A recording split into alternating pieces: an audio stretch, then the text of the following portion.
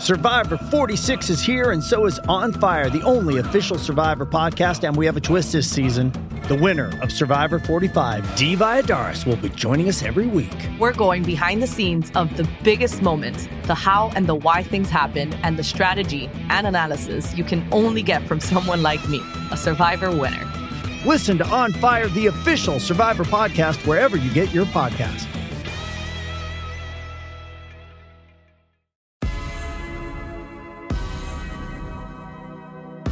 Just because we're magic doesn't mean we're not real.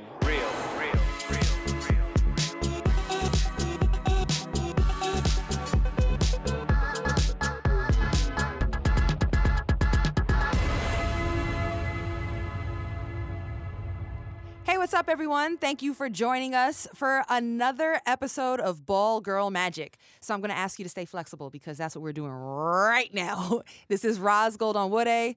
I'm here. We got our guest, Jemele Hill is here. What's up, Jemele? Hey, what's going on? I feel like I should have had like smoke. Right. Or like I should have tore off the warm-ups with that intro. I know sports. I could have done better for you. Hold on. And introducing. Like the Bulls, like back in the day. Right. And now, Detroit's finest. Rocking the micro braids with a leather jacket coming.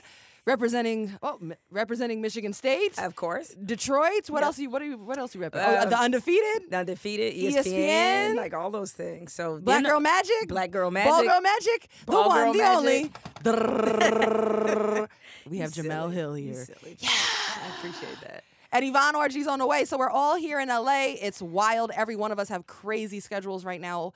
All-Star Weekend is happening. We're all in the mix of it, and traffic is nuts. Jemele just got here. I'm here. I have 15, 20 minutes before I got to go to my next event.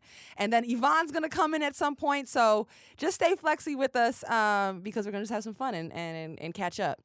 So let's dive right into it, Jemele, because you and I are here. And I think the most exciting thing right now, first of all, congratulations is in order. Thank you. New role with the Undefeated. Yep. What's got you most excited? Everything. The fact that I can have a blank canvas to create. And I know for a lot of people, it seems super weird that like who would leave the 6 o'clock Sports Center to go to a role where it's a lot of writing, it's a little different. You're not on TV every day, though I will still do a lot of television.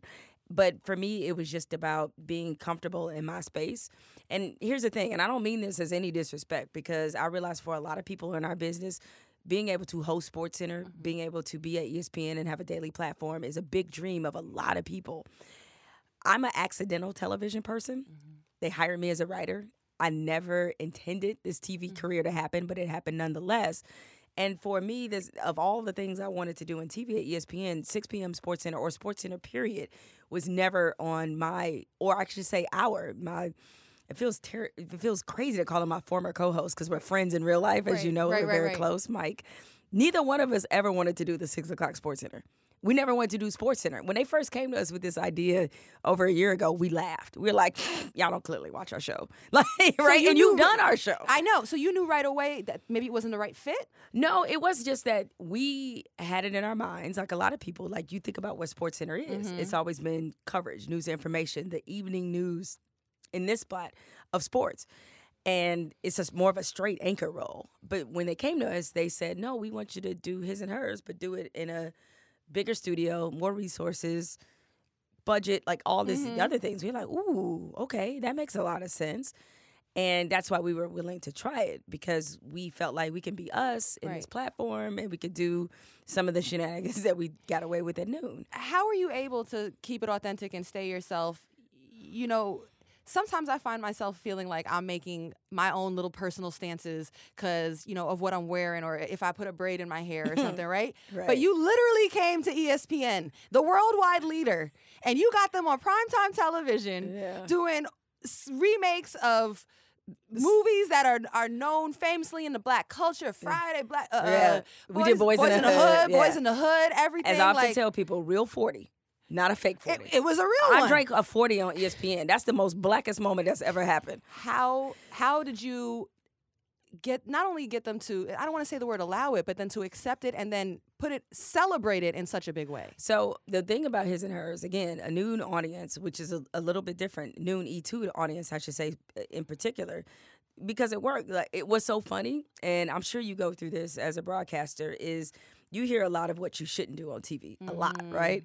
And one of our producers at the time thought that we were alienating our audience by making all these movie references all the time. Yeah, like one of our favorites, we used to, from Boomerang, workload over a meal, hell of a load. Like, we used to say that all the time for no reason. And he was like, well, what if people don't get it?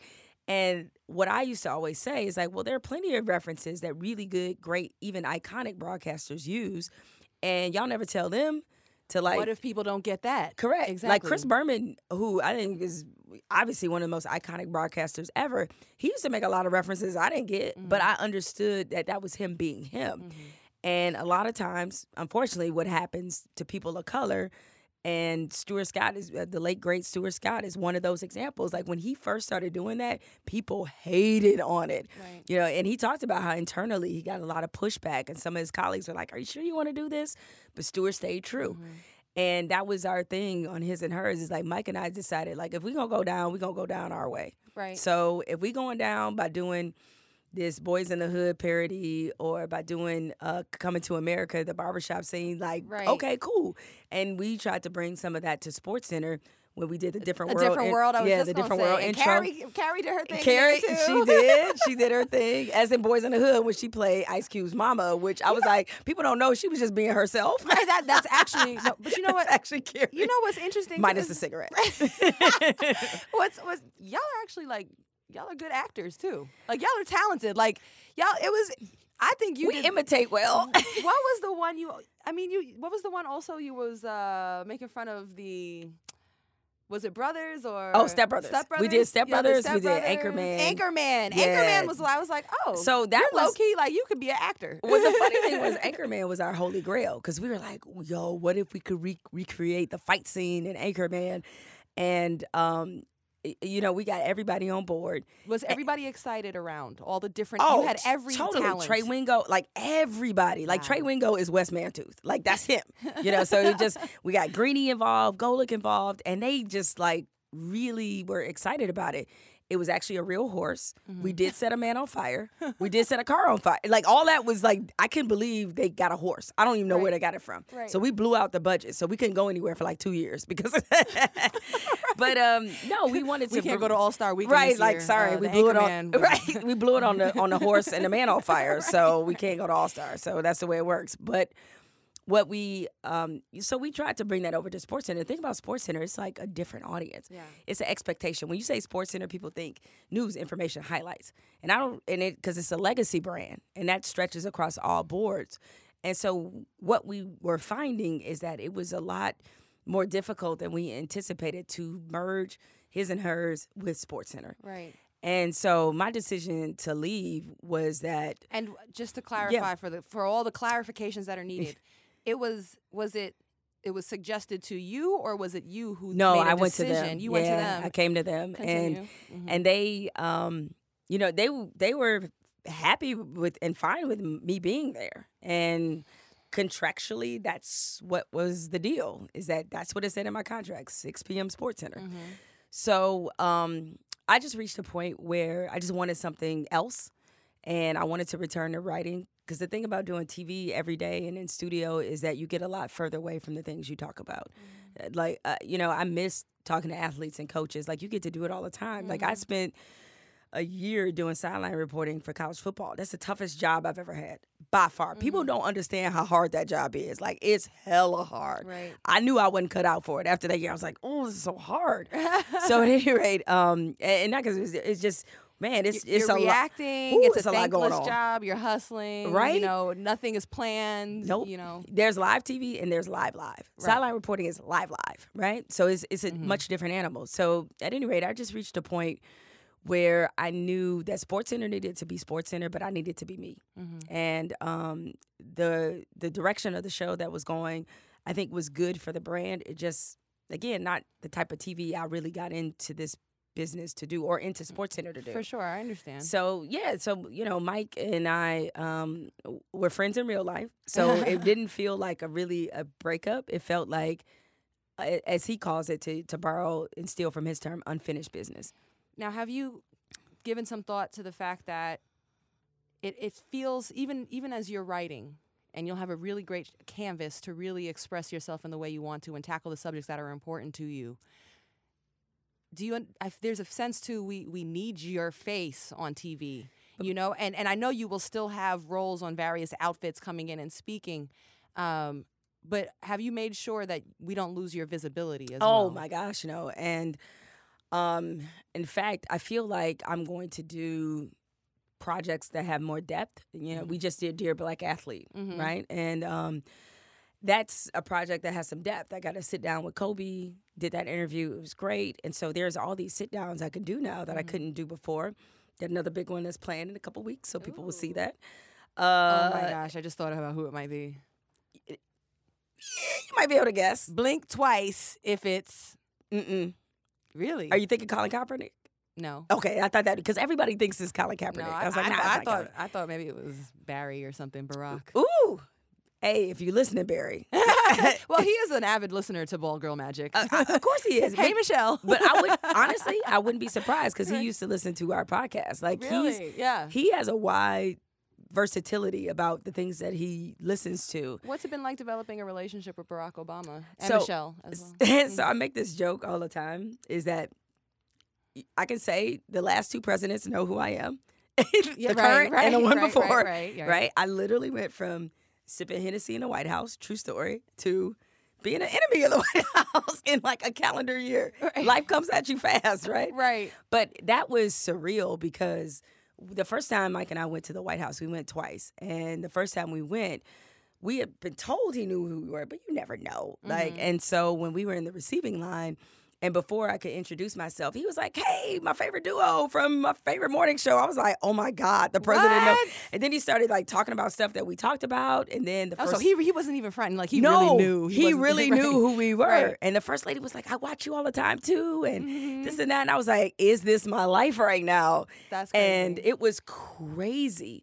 So Did he reach out, or did either of them reach out during the kind of word turmoil? got back that the former president that Barack had, he sent word through sort of my agency that Support. that he just a word of support and encouragement, which was tremendous, and it meant a lot to me, as did a lot of people. Because what always is it leaves an impression in your mind is during those moments where there's turmoil, and we'll all experience this, is the people that you don't even know are checking for you that reach out. Right? So I always tell the story about like Sal Palantonio, who I'm cool with Sal, but Sal and I don't have a relationship necessarily. He's a colleague whose work I've respected for a long time. And the fact that he took his time out, he emailed me. And then because I didn't email him back, he called me. And just to make sure that I was okay. It's things like that you remember in sort of those moments of struggle. And, it's cool to remember the people that step up and have your back. But I see a lot, too, with the big stage that you get. There's kind of like a positive and a negative. You went through a lot before joining the Undefeated and making, these next career moves. And your story got amplified. And the audience that was aware of you, that knew who you were, that's now listening to you, it gets even bigger. To like even a million, what are you at, 1 million followers or something on, what are you at? Almost, I'm like 5,000 away. Come on, y'all. Can y'all get this help me out. follow in for Jamel Hook me Hill? up. Please get her to 1 million. Right. So as that increases, also does the noise of people who are negative. For whatever reason it is that they see you, it may not even be about you. Something about you symbolizes something that bothers them. I'm curious how do you deal with the negativity? Do you take it personally? And I also see that you talk about it publicly. You put it out there. Why do you choose to embrace it so publicly? Part of it is because I want people to realize, I think we often have a misperception about who the people are that bring the negativity. Like, everybody's reduced them to, that's just egg avatar. That's just whatever. No, that's somebody you work with. That's somebody that is your neighbor. Right. That's somebody you go to church with. Like, these are their private thoughts, but obviously the internet has given them a certain anonymity. So that's why I bring attention to it. It doesn't bother me because, as I often say, you know what happens every other Thursday? Direct deposit. So you can tweet me all those things you want about how much you hate me and how much you wish I was fired by ESPN. every other Thursday. Still gonna happen, dog. So until you're the president of the company or you're Bob Iger and you tweet me that or you have a conversation with me about that, I really don't care what you think. Right. I mean, I care because I don't care what they think on the negativity standpoint of it, but like I care about obviously servicing viewers and readers from that standpoint. I'm here to do that. That's a part of my job. But the negativity stuff, it just really never bothered me because I hate to say this, and I'm sure younger women journalists, especially those of color, probably ask you this all the time, is I've unfortunately learned how to deal with it. And the sad thing is that we have to learn how to deal with it. And so I don't want to pretend like this is normal. That, you know, after the controversy and everything, I've never been called a nigga so many times in my life. Right. Like, ever. Like, and not just through tweets or Facebook. People were writing me snail mail. You're not committed. You got to be to write snail mail. You was getting letters in the mail. Letters in the mail. It's like, whose grandpa is doing this?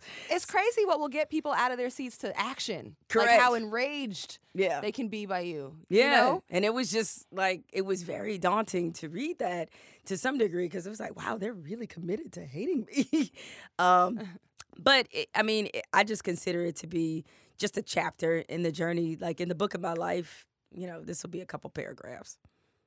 But do you like having this kind of bigger shoulders to carry the weight of all of this on? The only reason I'm okay with it is because I get for all the negativity, the positivity and the young women and the people of color that come up to me and the white people too. I don't want to make it seem like white people don't mess with me, but like for all of that, the people that will just randomly just hug me or give me a pound in the airport, like that's what it's about. Is that if I can, in some ridiculous way, somehow inspire them to feel like they have a voice or to feel like somebody cares about the things that they go through, because there are things that are universal that we all go through in this struggle, like that makes it worth it. And that's okay. Well, I could just tell you as a fellow broadcaster and a fellow Black woman in journalism, it is so meaningful and so important. And it's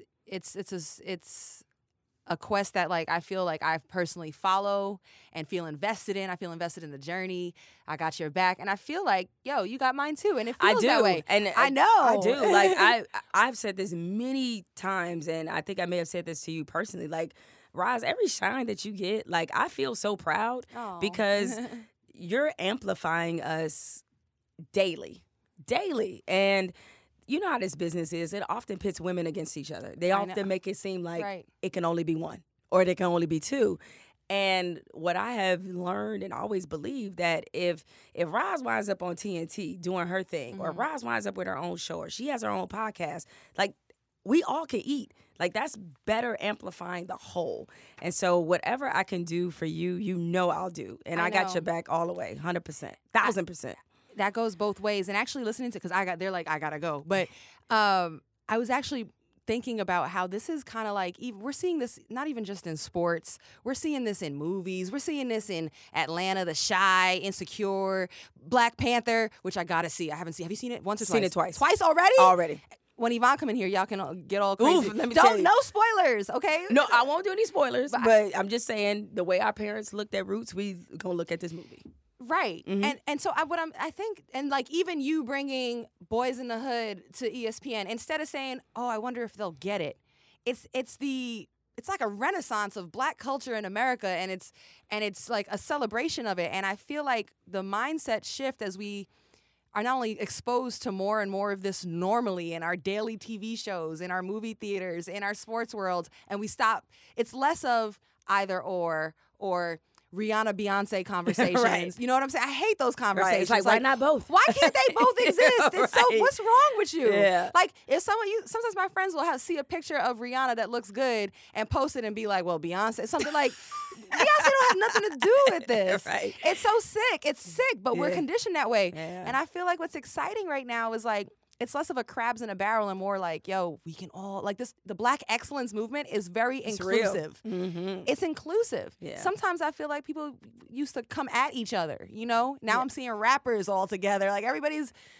it's exciting and it's happening right now. No, it's a great time, even though I know a lot of people now, there's a lot of reasons why a lot of us feel like this moment is unstable to some degree. Like we're all just like, what's happening in the world? But at the same time, that's happening. As you said, there's this like awakening that's taking place. And it's really beautiful to see. And trust me, when you go to Wakanda, all right? When you go to Wakanda, you're like, do I have to come back? Like, really? Right. Like it is, I could write 35 think pieces about what this movie actually means and why it's so big. I said this to a Disney executive. I was like, this movie is so black, y'all don't even know how black it is. Right. But it's universal and black at the same time, which is beautiful.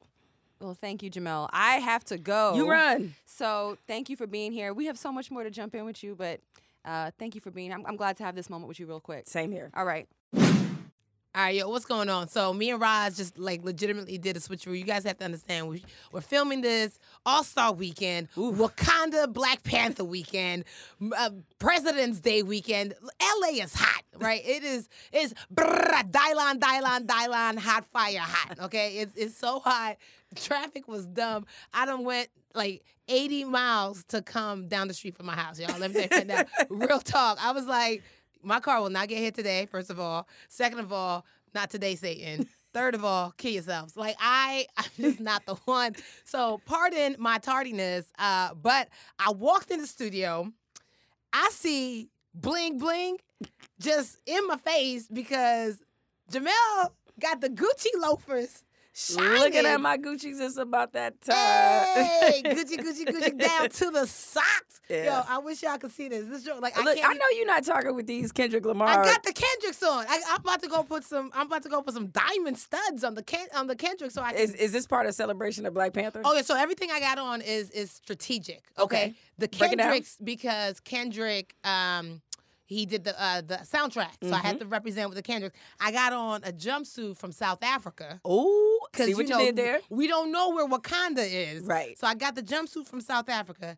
I got the Nigeria shirt on because why not? Right. Okay, because, we can go from South to West Africa right quick. Let me see. I got the Wakanda gold jewelry on. It's not a game, y'all.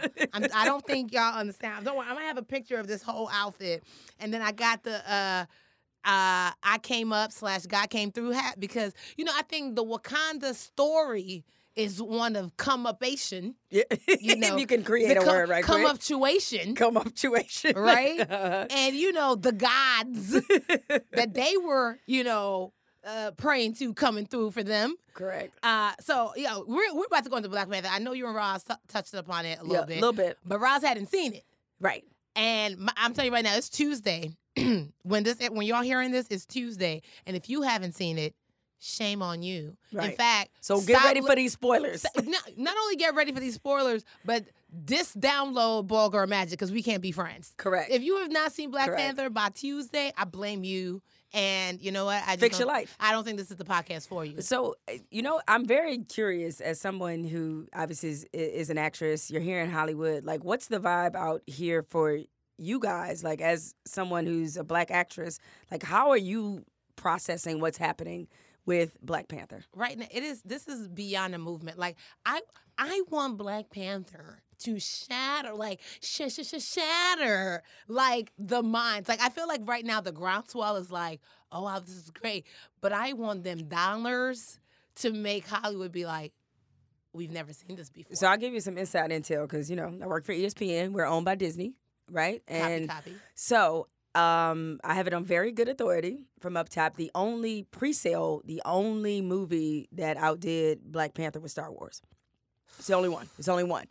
So pre-sale tickets were about 55 million as of the time of this podcast, right? And then the expectation is that this is going to do 200 million. What's even more impressive, and this being in this industry, often what they use to not support Black films or to not put them out there on the big screen is that they talk about how we don't do well overseas, right? Mm-hmm. I read that article. Correct. So already what it's done in Hong Kong. I think it's like 50 million or something like already, that. Out the gate. And so it's so many different markets. Like, they felt like it would do well in the UK because of the strong base that's there. Yeah. But in Hong Kong, China is going to do huge, which is really what this is about. To some degree. Like, we knew domestically it would be supported. Oh, it's going to be dope. It's going to be dope. Are they tracking the continent of Africa? You know what? I'm really curious about that. I get it. Like, you don't understand. Like, if they track Nigeria, Ghana, and South Africa alone, Oh, they in. you coming up. You know what I'm saying? Right. And then let's not even then we bring in Kenya because Lupita's from Kenya. Yep. And then Danaya's from the continent too. Yep. So I feel like they should be tracking the African continent. You're correct. Because those dollars there go a long way too. The money spends the same, right? The money spends the And same. but one thing I love about this movie and is that I think a lot of African Americans here, we often struggle with our African heritage. Absolutely. Right? And we don't know how to merge or blend those two. And this is a movie that beautifully touches on both. On both. Mm-hmm. I had a friend tell me that there was actually an African American woman who went in and was like, she just did not like how the African Americans in the movie were portrayed. And I was like, and I wanted to see things from both sides because obviously, like, I'm an African immigrant to America. So, for me, the movie was like, yo, it's darn near as good as it's gonna get. Like, you can nitpick, you can like pull back the layers and be like, I wish this, and then. But for me, I was like, yo, that's a solid, like, it's 100% on Rotten Tomatoes in my opinion. Right. So when I was hearing the feedback, I'm like, okay, I can see that, but I'm like, but the movie was coming from an African perspective, and it had traces of African American, like obviously the story. Oh my gosh, with the cousins. Yes. I felt like, yes, if you wanted to like really, really like go like layer by layer, you can be like, man, the one African American girl got shot. Okay. I'm like, yeah, but like in that moment, like that's what she said. He was like, the one African American girl got killed, and I'm like, by the other African American guy, like I was like, and not to discredit or discount like how you feel, but I'm just like, I like there was that meme that was like, yo, even if this movie is horrible, we gonna say it's amazing. Just gonna say it's the We best. gonna say it's But amazing. I'm telling y'all, we You not don't have to say lying. that, yeah. We don't have to lie. Like, it really is that good. I It's mean, so I good. plan to see this movie. This movie is so good. I consider it an honor to pay for it. You know what I'm saying? And it's a privilege. It's a privilege for me to pay for this movie. Yo, on President's Day weekend, Look, Black History Month. I'm saying Yo, it's just a lot going on right now. Wakanda History Month. I Wakanda. want them to teach Wakanda history in the public schools. But here's the thing, though, is like with Michael B. Jordan's character. Wait, can we just take a moment of silence for Michael B. Jordan's muscles? Let's just take a moment of silence. Yeah. Okay, I'm good. He rocked up right now. Yo, he I'm rocked like up. between Creed and the Killmonger. I know. Hey. And I attended an event in New York. The second time I saw it was a premiere plus the Q&A with the cast. And, it's so weird because he's a big sports fan, so he's messed with, me and my co-host a long time. And so it was one of those things where, like, a lot of my girls, like, think he's so fine, right? So they all, like, slobbering over him. And I was like, oh, that's just Mike B. Jordan. Yeah, that's my brother. But then what happened was, like, as What as that come-up-ation has happened, Yeah. I was just like, damn, he might be kind of fine. Like, what them dimples though. I'm just saying, no. Yo, is he forever Wallace to you? See, that's my introduction. Is like, yo, where's Wallace? Where's Wallace? And so Wallace died. Okay, Wallace got shot. Look, there's no And- spoiler alert thing on that. Like, No, if you ain't seen The Wire, like, if you ain't seen The Wire, then I need you to just dismantle your life. Just go ahead, shut down all electronics. Like, are you Amish? Like, I have questions, right? Right. I feel like there's an Amish dude who's like, no. I've seen The Wire in my horse and buggy. Don't you discount my life? Right. But I'm like, he ain't Wallace no more. No, he's not. And you see that growth and that progression. And you're like, ooh. I feel like we need to have shirts that say Wallace grew up. like Wallace done grown up. Hey. Well, it's kind of almost what happened with Will Smith. Like, Will Smith was like, he's Fresh Prince dude, he's this, that. Oh, he and got then, jiggy with it. Right? And He got then jiggy Bad with Boys came out. I was like, when did Will Smith get fired? What did I miss? That goatee did it. That goatee did it. Yo, first of all, speaking of goatees, you've seen this picture of Forever 44. Okay. With the salt pepper goatee. I was hoping that was real. No. And then it was a part of me that felt ashamed because I was like, that's Michelle's husband. Like, I can't mess with that. I can't mess with that. And having, because you guys, you know what? You all went to the White House the day after we went. Shut up. So, because look, I told Roz this earlier. I was just like, yo, it's so funny because I went from literally drinking Hennessy in the White House. Yo, because that eggnog?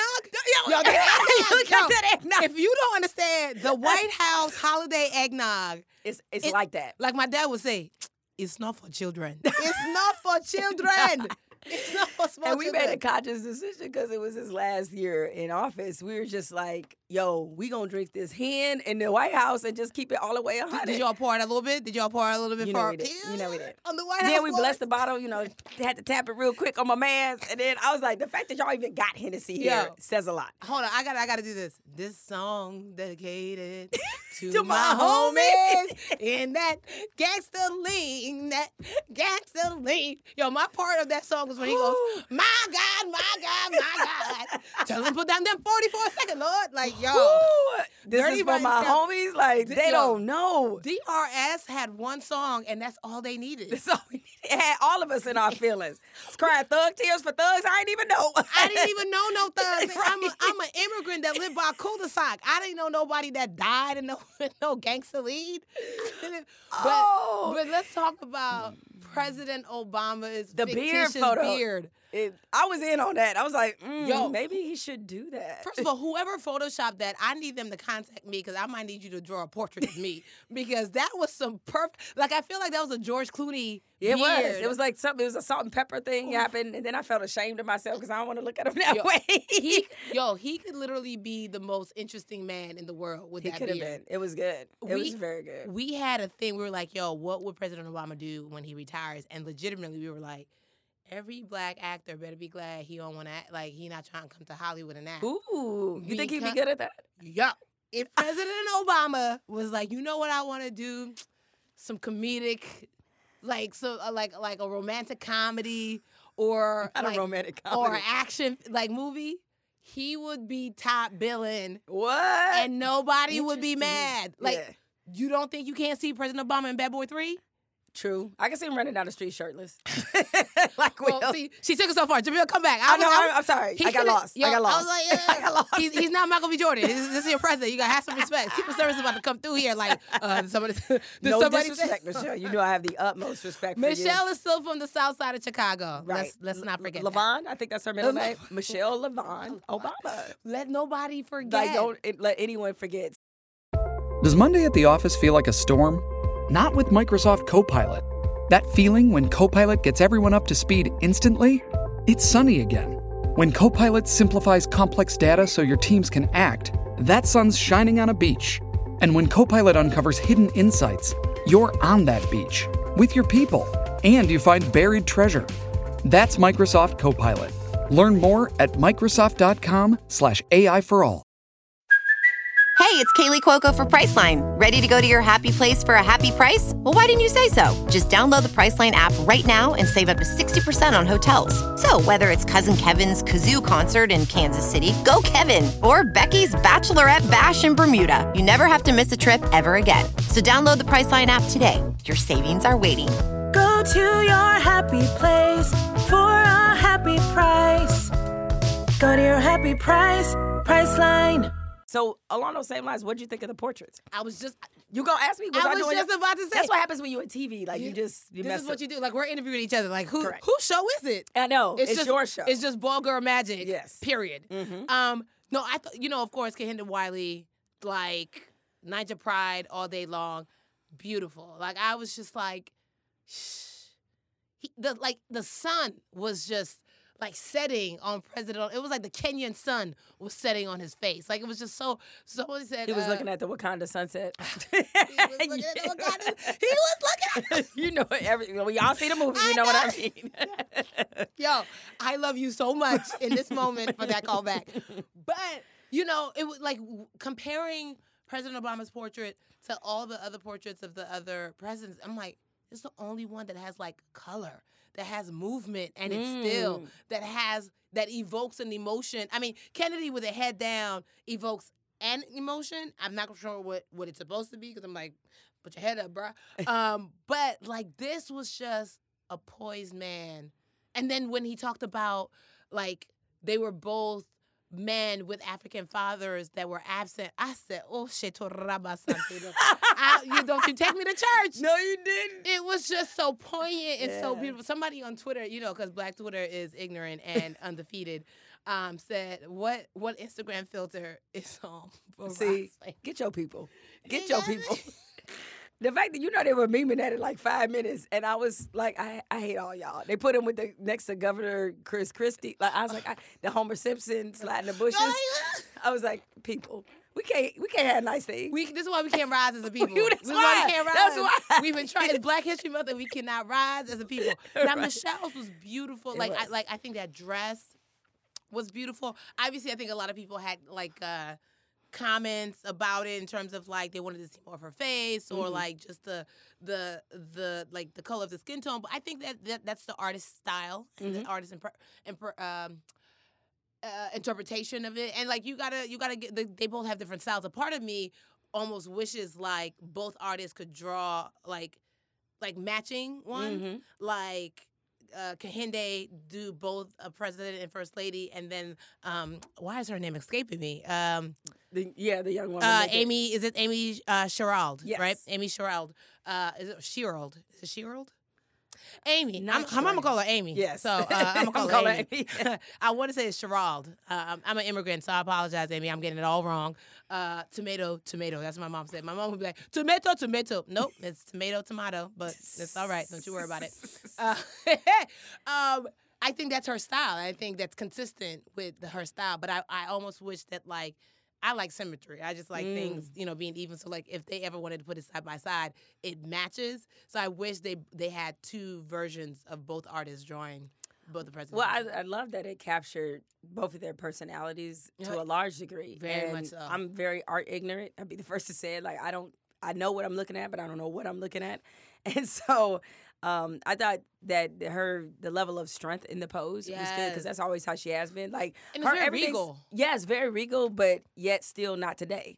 She was today ain't the day and I ain't the one. Because she wasn't smiling. Because she wasn't. She was like, and? This is how I feel. I felt like a thug clap wanted to come after that. And I was like, yeah, Michelle. Was it a thug clap or a soul clap? Soul clap. Or was it both? Because it might be both. It might be a combination. She just wanted to be like Michelle LaVaughn Obama for y'all who don't know. Michelle LaVaughn Robinson. Oh, my bad. Robinson. Let me go with her before her married name. All the right? hyphenations. I felt like that was what she was emitting in this beautiful stance. But it's just the significance of it. Obviously, only Black president and only Black first lady. And only Black artist ever. Only Black artist ever. So all that. It's just... I have a question for you. Now, I remember the Super Bowl where both head coaches were Black. Yeah. And it was during Black History Month. And we remember that was we was riding. We was like... we don't know who to pick. We good either way. We all win. Do you feel like now we are in a Black renaissance, almost is this the, that book, The Coldest Winter Ever? Is this the blackest winter ever? Yeah. In terms of we got Black Panther, we got the presidential portraits, we have Eagles winning the Super Bowl. You guys are a part of that too. Is that it is, honestly, it is, not to gas you up on your own show, but gas you up on your own show. It's I'm a big fan of the show. And honestly, you guys are a part of that. The creativity you display there, then you have Atlanta, you have all these things. And with everything being about content now in Hollywood, it's we're finally seeing ourselves as multidimensional. In such a different way, because like you said, we have Grownish and Grownish. Blackish. We have, How to Get Away with Scandal. Get Away with Scandal. Did you know they merged? I know. That is crazy. Which is mind blown. But also... Yes. And it's just I was listening to an AT&T commercial and I was like, is that Lena Waithe on the AT&T commercial? Yeah. Then I saw another commercial and I heard Viola Davis. I was like, we out Viola here. Davis is the Delta voice. She's you're on Delta voice. When you're on Delta, I was like, that's Viola, get my life. And she's on the Delta magazine living her best life. Right. So I'm just a part of me is just kind of we are everywhere. And then the first Black athlete on Sports Illustrated, like Oh yes, the body issue or the women's Sports issues. Illustrated swimsuit model first. Tyra was the other one. I feel like she's number 3. I guess, or she's like the first black athlete or something like that, like non-model, Right. Or like, yeah, we It's gotta get real specific.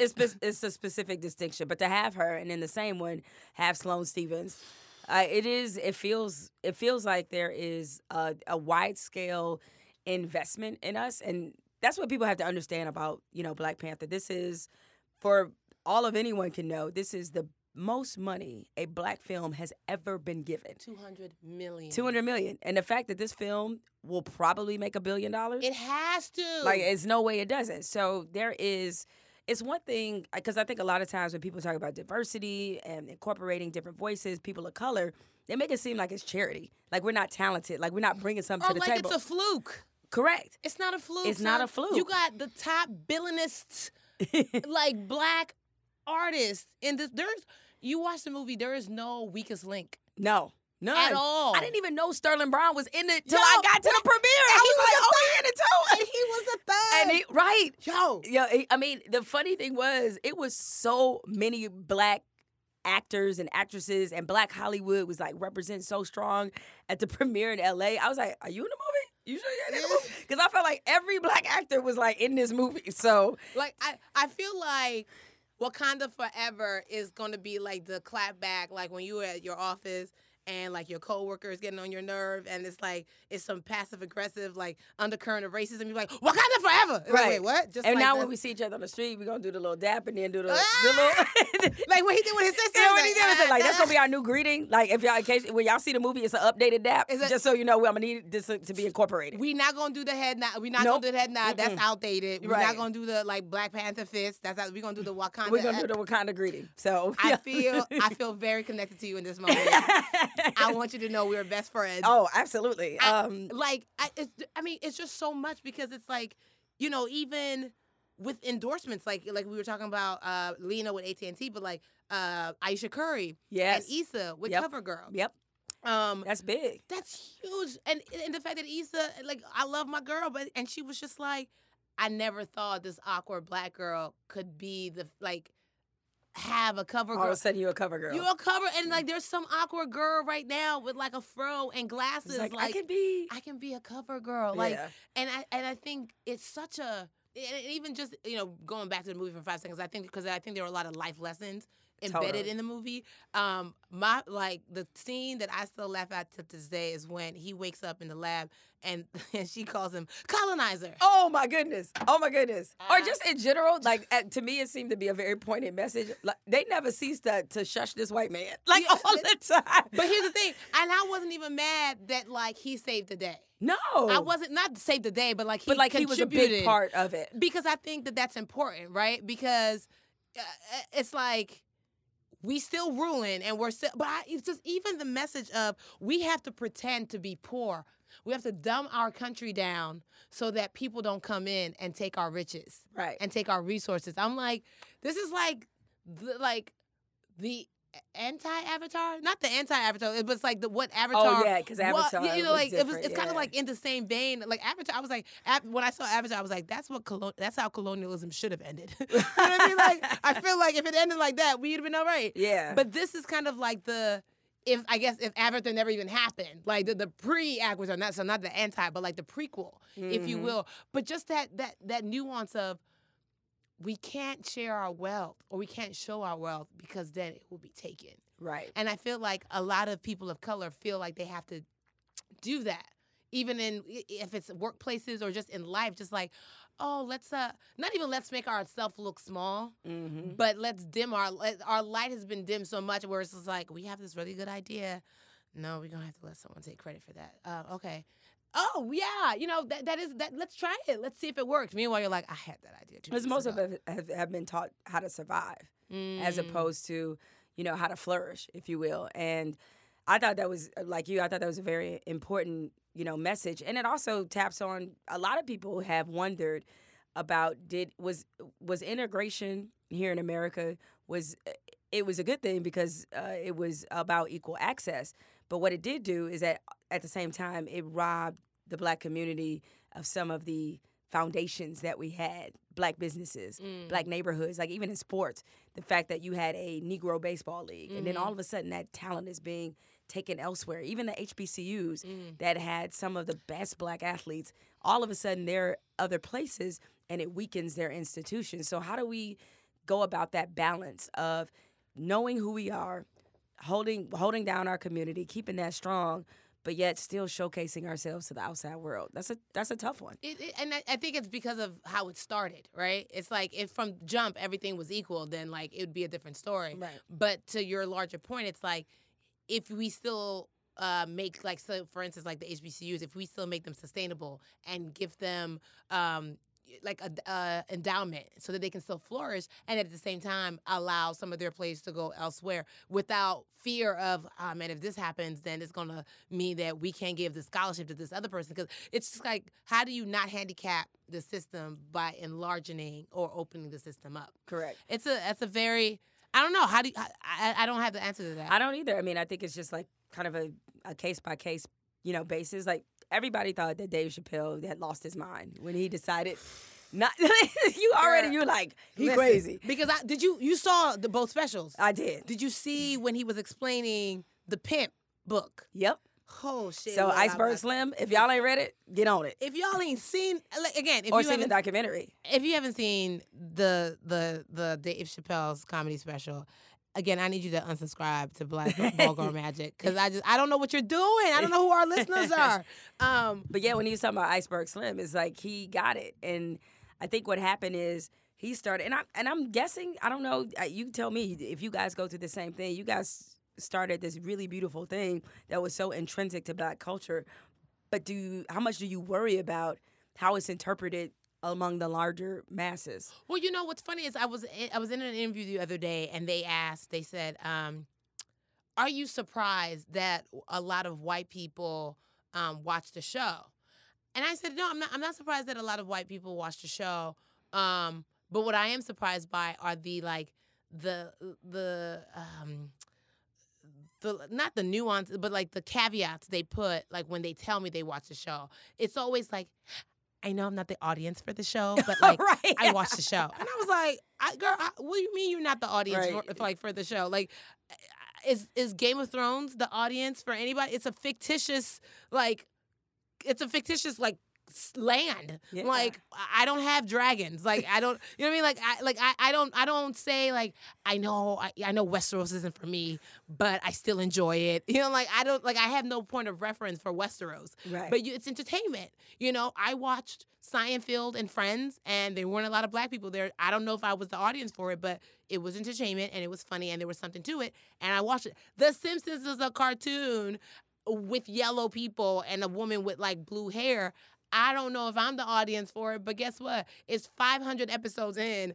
Somebody's still watching it. You know what I mean? So I think it's just funny, like, because I'll never go up to Jerry Seinfeld, like, I know you didn't make Seinfeld for me, but I want you to know I enjoyed it. So that, like, almost look at you like, okay. like I mean, right. But like that feeling like they almost have to apologize for liking it. I'm like, no, like it, enjoy it. Like, hey, I love it. Like, be proud that you like it. But I think that speaks to a larger context of almost kind of like, they feel it's not for them. Why? Is it because they're it's a predominantly person of color show? Correct. But like, we never make that caveat for ourselves. We watch Sex and the City knowing that all 4 leads weren't Black. Right. And so I think it's almost like I was talking to somebody, and the conversation came up like, if our show wasn't on HBO, would it be like critically acclaimed?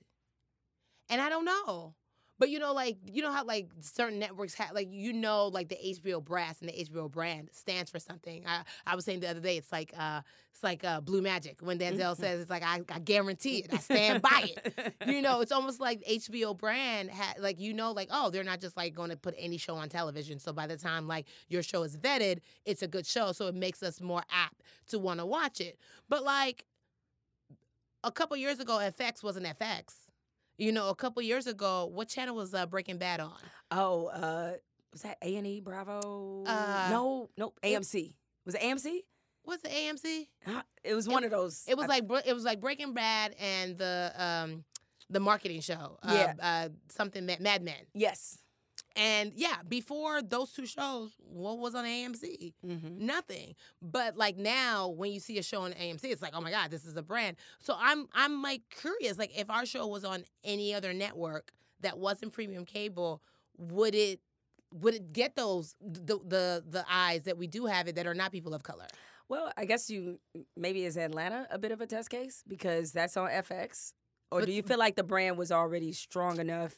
Well, to withhold. Donald Glover is one of those guys that like has come up and they love Childish Gambino, they love Community, so he like has an audience that's so varied. And also FX has a lot of Ryan Murphy shows, so like they would go to that. But I don't know the answer to it. I'm just like really curious. But it's something that makes me think because you're right. Even within this Black Renaissance that we're experiencing, I still feel like there is a. Do we still have to prove ourselves? Do we still have to like show that we're good? Do we like Olivia Pope had a line of suits? You know, like she created a whole like it's handled movement. Like, you know, it's like she changed the narrative of what it meant to be like a baddie chick in Washington, D.C. And then all of a sudden, because as you know, TV and movies, they're a copycat industry. So all of a sudden it became the thing to put Black people in primetime, right? So then you get How to Get Away with Murder. And even Morris Chestnut had his show. And then now you see Angela Bassett. She has a primetime show. So all of a sudden that became the thing. And I hope it never goes away. Me neither. Because remember, it was here before with Martin, Living Single, Moesha. Like, there was like just an onslaught of like really dope shows in the 90s.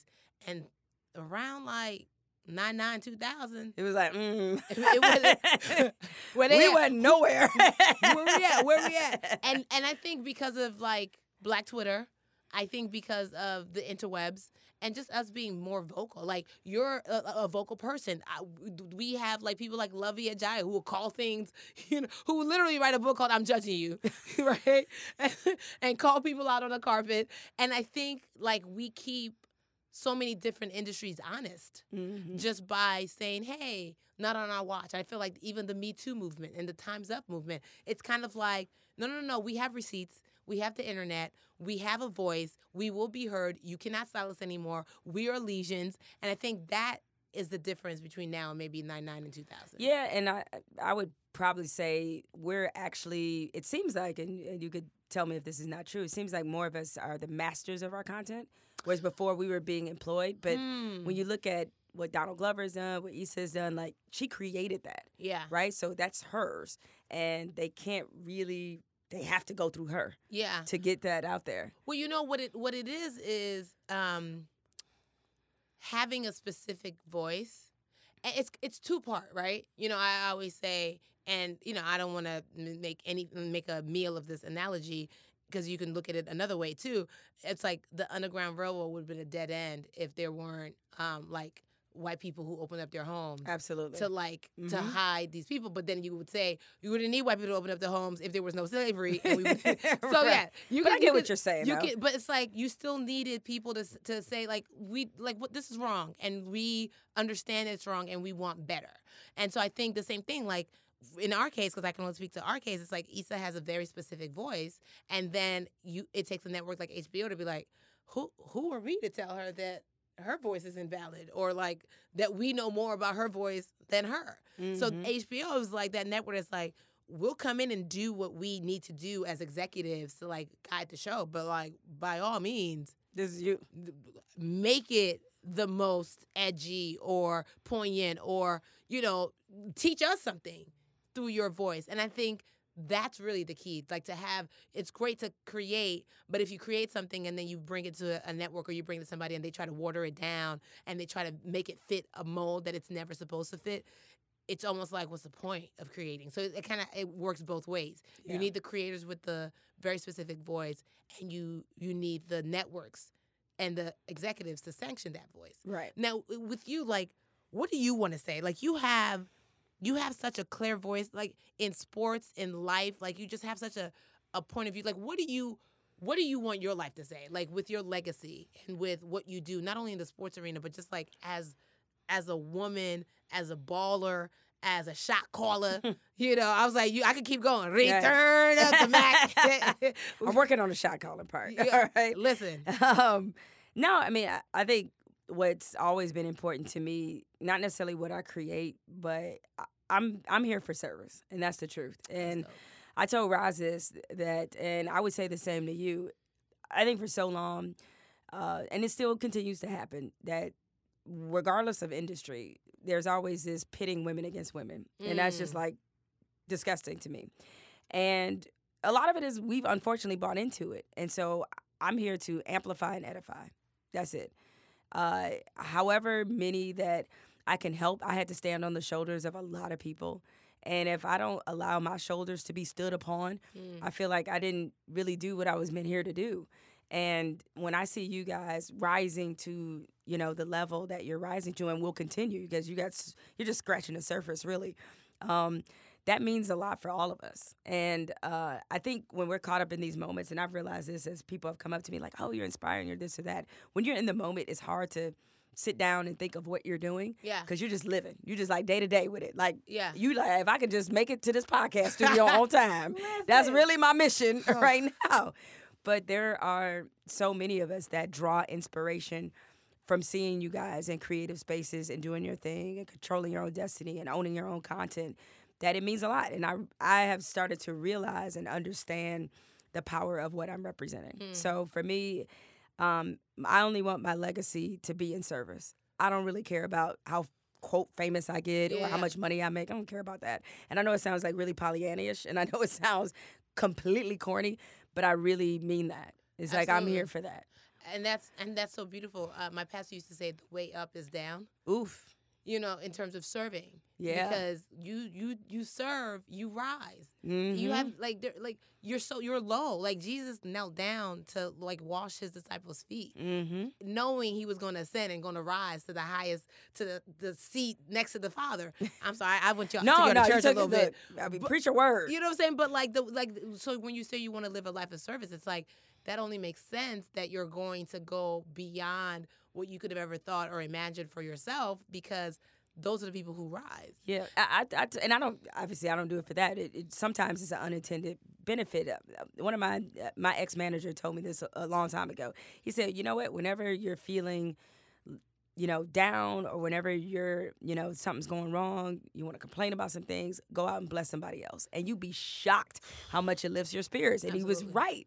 And I was like, yeah, every time that I'm, have those moments of self-doubt, and I think about, just how can I bless somebody else? Like, all right, so how can I talk to this person or that person and just give them a word of encouragement, maybe even a word I don't even have for myself. Yeah. I want to give it to them because I know there's going to be a moment of struggle or trouble, and they're going to probably need that word. It's funny you talk about having self-doubt, and somebody could look at you and be like, her? She's like, she's so confident. She's so bad. And, I watch her, on television, and she's bomb. What is Jemele Hill afraid of? So moment of vulnerability. I know, why are you trying to give me all of my feelings? But I think that openness and that vulnerability is going to free somebody. So I actually gave a TED Talk about this. This is just a true story. I think most of us are really afraid of success. Really, most of us are. Can we just take a pause break and pass the offering bucket? True. And I realize in different moments I've been one of those people. We spend a lot of time grinding, trying to get to whatever we think is some euphoria. But once you get there, it never feels like how you thought it would. It never does. Because no one prepares you for it. Correct. It just happens. And then you're like, oh, well, what am I supposed to do now? I've spent this entire journey, trying to get here, wherever mythically here is. Absolutely. And so people look at the fact that I'm at ESPN and I hosted 6 o'clock Sports Center, that oh, you're there. I don't even know how to feel about there. Yeah. And I realized that, oh, yeah, that's because the prospect of success is so much scarier than failure. We all know how to imagine fear and failing. We do that on a regular, right? But when you think about what that success truly could be, and I don't mean monetarily or positioning or this and that, but whatever you imagine success to be, most of us are really afraid of that. So I just found with me that I put so much into the process of things that it's hard for me to appreciate the now. I can't stay present. which is so ridiculous because I have a lot of things to stay present for. And so I'm trying to work on really being present. Can I tell you how much I want to appreciate that level of honesty and to identify with it? I was broke for so long. Like, bro, and mind you, like, I got 2 degrees. I had a family that loved me, and I was like, this is the life I chose. Like, I'm hungry on purpose. Like, this is crazy. And I struggle, and I never forget it. Like, the first, like, HBO check, you're like, wait, what? And then, like, season 1 comes, and then season 2, and I'm looking at like, the different deals I'm doing, and you're like, okay, God, this is cool. Like, I paid off my student loans. I'm like, okay, I'm debt free, and I just kept working. Like, not like it was never enough, but like, I'm like, I didn't even know how much I had. Not even like number, but I'm like, I don't know what that is because like now I'm being taxed at a higher tax rate. I'm like, that's not even mine. Like, I'm like, you see it, but you're like, at the end of the year, I got to put aside this much to pay the taxes and all that. And I just kept working and working because deep down, if I'm honest with myself, there was a fear that like it could go away. It could go away. Maybe that's what it is. It could go away. Yeah, maybe that's what it is. That's why I can't really enjoy it. Because, you know, like, the children of Israel, like, when they were in lack, they had manna. And God was like, every day, you don't take more than you need. There's manna. I got enough for you. And then you entered the land flowing with milk and honey. I guarantee you there was somebody that was like, it might not be here tomorrow. Let's stock up. Not knowing, like, no. Like, God didn't bring you the blessing to, like, rip it from under you. Yeah. And God told me, he said, for so long you've known how to live in lack. You've understood how to receive the struggle, but you need to know how to receive the blessing. And that's so crazy. Like that. That's a word right there. You need to, like, I didn't know how to receive we pray for the blessing. We want the blessing. Right. We work hard. But when we get it, we're like, when we get it, we're like, is this real? Is this going back? Like, what should I do with it? Like, God, is it all yours? Like, should I put it on the rock? Like, you know what I mean? Like, it doesn't make sense because, like, you haven't been here before. And then it's new. And then the blessing doesn't just come in one way. It comes in, like, now you're recognizable. And you're like, is there a different way I should be? But I want to be, I want to be myself. And is myself enough? And what will they think of me if they find out who I am? But you know what? Who I am is who I am, and that's who I gotta. So there's so many layers to getting to where you dreamt of getting that nobody explains to you. But so I thank you for that honesty because I think a friend of mine, she sent me a text message the other day and was like, you know, me and another friend on the text message have like achieved a level of success where it's like visible, and she's still on her way there, and she was just like, do I have a false sense of what to expect when I get there? Because she's like, I see your gram, everything's glorious, and like, is that what I should expect? And I said, oh, girl, you don't even know. That's not even the highlight reel on the gram. That's not even the highlight. You like, you see it's floss. Like, man, I've been up since legitimately 6 a.m. and I ain't stopped. And it's like, it's so crazy when you're like, I would never do a like 12-hour day. Like, I clock out after 8 hours. Yet be an entrepreneur. Right. You working 20 hours. You out here. It's a different kind of work. Obviously, we're grateful and we get to do amazing things. So I'm not looking for pity from anyone listening to this podcast, but it's just very different. And even for the people that you may be like admiring from afar, we're still trying to figure things out. And that's a thing that, you know, God gives us grace, but a lot of people don't, because they're just like, you hear and we demand or expect this from you, and you're like, I just got here. Give me 5 seconds to figure it out. Right. This is a new level. Yeah. So are you still in that process? Are you still there? Oh, yeah. And I guess, and I'm sure you probably found this in a way, is that you probably went through this, is it's not so much that success changes you. It certainly has not changed me. But then you start to see how weirdly it does change some of the people around you, where they react in a way it's an adjustment. Like, not because they mean you any harm. Because I think about this in terms of my mother. Like, when all of a sudden, the White House is talking about her child, she was like, wait, what? Like, she was like, this crazy. So she about to find somebody. Let me tell you, it's like Mama Hill. Oh, it's like, we from Detroit, so Detroit versus everybody. I'm saying, like, she is a Christian woman, but she's like, I got these biblical hands, and I will lay them. in the name of Jesus. She'll pray for you after. Yo, the Bible says everything you do it in the name of Jesus. You know what I'm saying? If you want to cut somebody, do it and pray for them. And she will tell me all the time, just bring me some Newports and in jail. That's all I need. I'm like, Newports? Not Newports, mama. They come out with, they got vapes now, mama. You can vape. Like, she old school. She ain't about that life. She ain't about that life. But no, it's like you see, and sometimes you see how your actions are going through that changes it for everybody else. Yeah. Because, I am still going through some growing pains, and you're right. Like, it feels so weird to be in a certain position in a certain space because you're just like, wow, is this really me? Am I? Like, I think about, I don't know if you do too. I think about the things I turned down now that before wouldn't have been even a question. But like, sometimes I'm just like, am I really turning this down? I'm like, yeah, I'm really turning this down. Yo, are you me? And am I you? Like, why? We need to have like after hour session. I'm saying. I just turned down something the other day, and I had to hit up somebody on my team like, yo. 2 years ago, I would have cut my left areola. You know what I'm saying? For this deal. Right. And I got the kahunas to be like, nah, I'm good. Like, who I think I am. And it's like things like you can't tell your mama that. Your mama like, you told her how much? Right. What was it for? Me, I will do it. No, tell them to tell me that I will do it. Like, I was like, but it's so crazy because like, again, this is not something they teach you, but like you have to think about everything. Like, is it my brand? Does it fit with a larger picture? Like, with our goal, like, okay, do we like everybody who likes us back, or do we, wait a little bit longer and perhaps there'll be another opportunity? Well, how much in that do you think about you personally? Because as you mentioned, you've been working all day. Like, I still have 2 other things to do after this, right? So, like, how much do you actually take time for your own maintenance? Because I find that that's so problematic for me right now. I have my Angel Douglas Russell, who is my brand manager and my best friend and so many other things in one. She legitimately will look at my schedule and be like, so you're not doing anything that day. And we're blocking it out. What do you need, a massage? What do you need? And I'll be like, yes. Because, you're trying to do everything and please everyone. Your time is limited. You're like, we're about to start shooting season 3. I won't have time. Okay, let me meet with this person now because like if I don't meet with them now, it's not going to be till July and it's crazy. And you realize like everything is not urgent. There's so like that's what I'm learning now. Like everyone makes like a lot of things very now necessary. And when you look at it, you're like, can this wait? Yeah. And they're like, oh, yeah.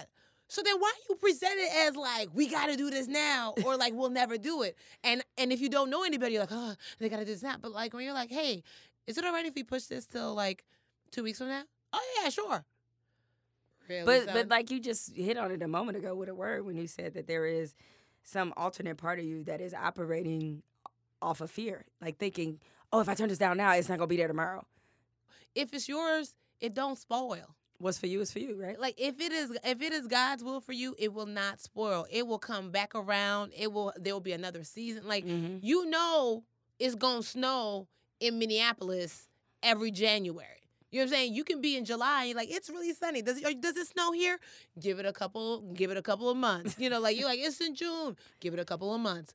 And sure enough, it snows in Minneapolis like it did that daggone Super Bowl. Yeah. It was like -13. I was like, I got to get out of here. This is not the will of Jesus for my life. But, but if we understand seasons as we look at it, well, we got to understand that in our lives. Like, sometimes something better will come along. Like it may come back even better than it did the first time. Yeah, I mean, we just had Valentine's Day, and while I didn't have, a Valentine per se, you know what I mean? I could have easily accepted like dinner from somebody that I wasn't interested in, but like that's just a quick fix. But knowing that February 14th will come around again, right, and in a way that you really want February 14th to be significant again. And mean. You see what I mean? See, I'm picking up what you're putting down. I'm picking up what you're putting down. I hope y'all are picking up what we put down because we done dropped so many crumbs, so many nuggets. You done snatched my edges, fixed my life. You done did all of that. I don't even know how they're going to like place the like order of. We talked about Wakanda, President Obama's beard, the pictures, success. I don't even know what the like general topic of this. This was just a conversation with Miss Hill. I'm on 2. About to be best friends. About to be. We go together. Oh, yeah, we do. What size Gucci? What size shoes you wear, Gucci? So these are 8. I can't. 8 men's? No. I was about to snatch You them. been like, yo, okay. I'm a grown woman's 10, so I can't do nothing with those. Gotcha. But God bless you in your size. If you the kind of person I don't like, you go. I really don't like. We used to be. We were about to be friends. You were But right, now it's not gonna work out. Now you broke up with me? Because you go to size 8s, you got everything. Size 10s, I'm like, yo, are these the leftovers? Where are these made in? My mother wears a 10. She often tells me about that larger foot struggle. So, look, your Kendricks look good. But these are 8.5 men's. I had to go men's. You have to on cheat these. the game. But I appreciate Nike for sending me these. See, look at that plug. I appreciate you, Nike. So I'm available in 8.5 on everything. So Gucci. Yo, Gucci. Hook my yo, girl Gucci. up. Yeah, Gucci.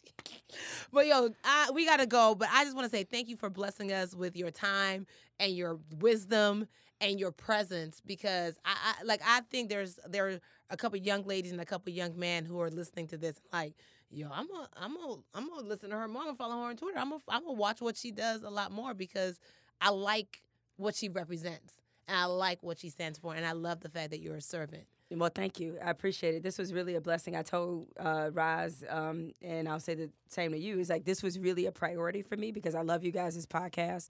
And, as I said, I'm here to amplify and edify. And just plus, with our busy lives, we don't often get to talk to other people who may not be directly in our industry, but still understand the dynamics of everything we're going to as you make that climb. I love it. Yo, Jemele Hill, you're welcome here anytime you want. Like, all right, I'm going to fall through.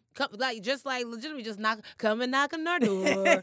We've been waiting for you. I don't know if we have clearance for any of these songs that I have sang. It's a podcast. It don't count. Come and knock on our door. Three's company too. Well, y'all, we appreciate you for listening to another episode of Mom Girl Magic. Magic. Bogart Magic with Jemele Hill, your special guest, signing off for Roscoe Onwude, who is like living her best life right now in these NBA All-Star streets. And I'm your girl, Yvonne Orji, about to step into the world of Wakanda for a second time. By the time you listen to this, I would have seen it 3 times. So God bless you guys. Have a great day and have an amazing week. Deuces.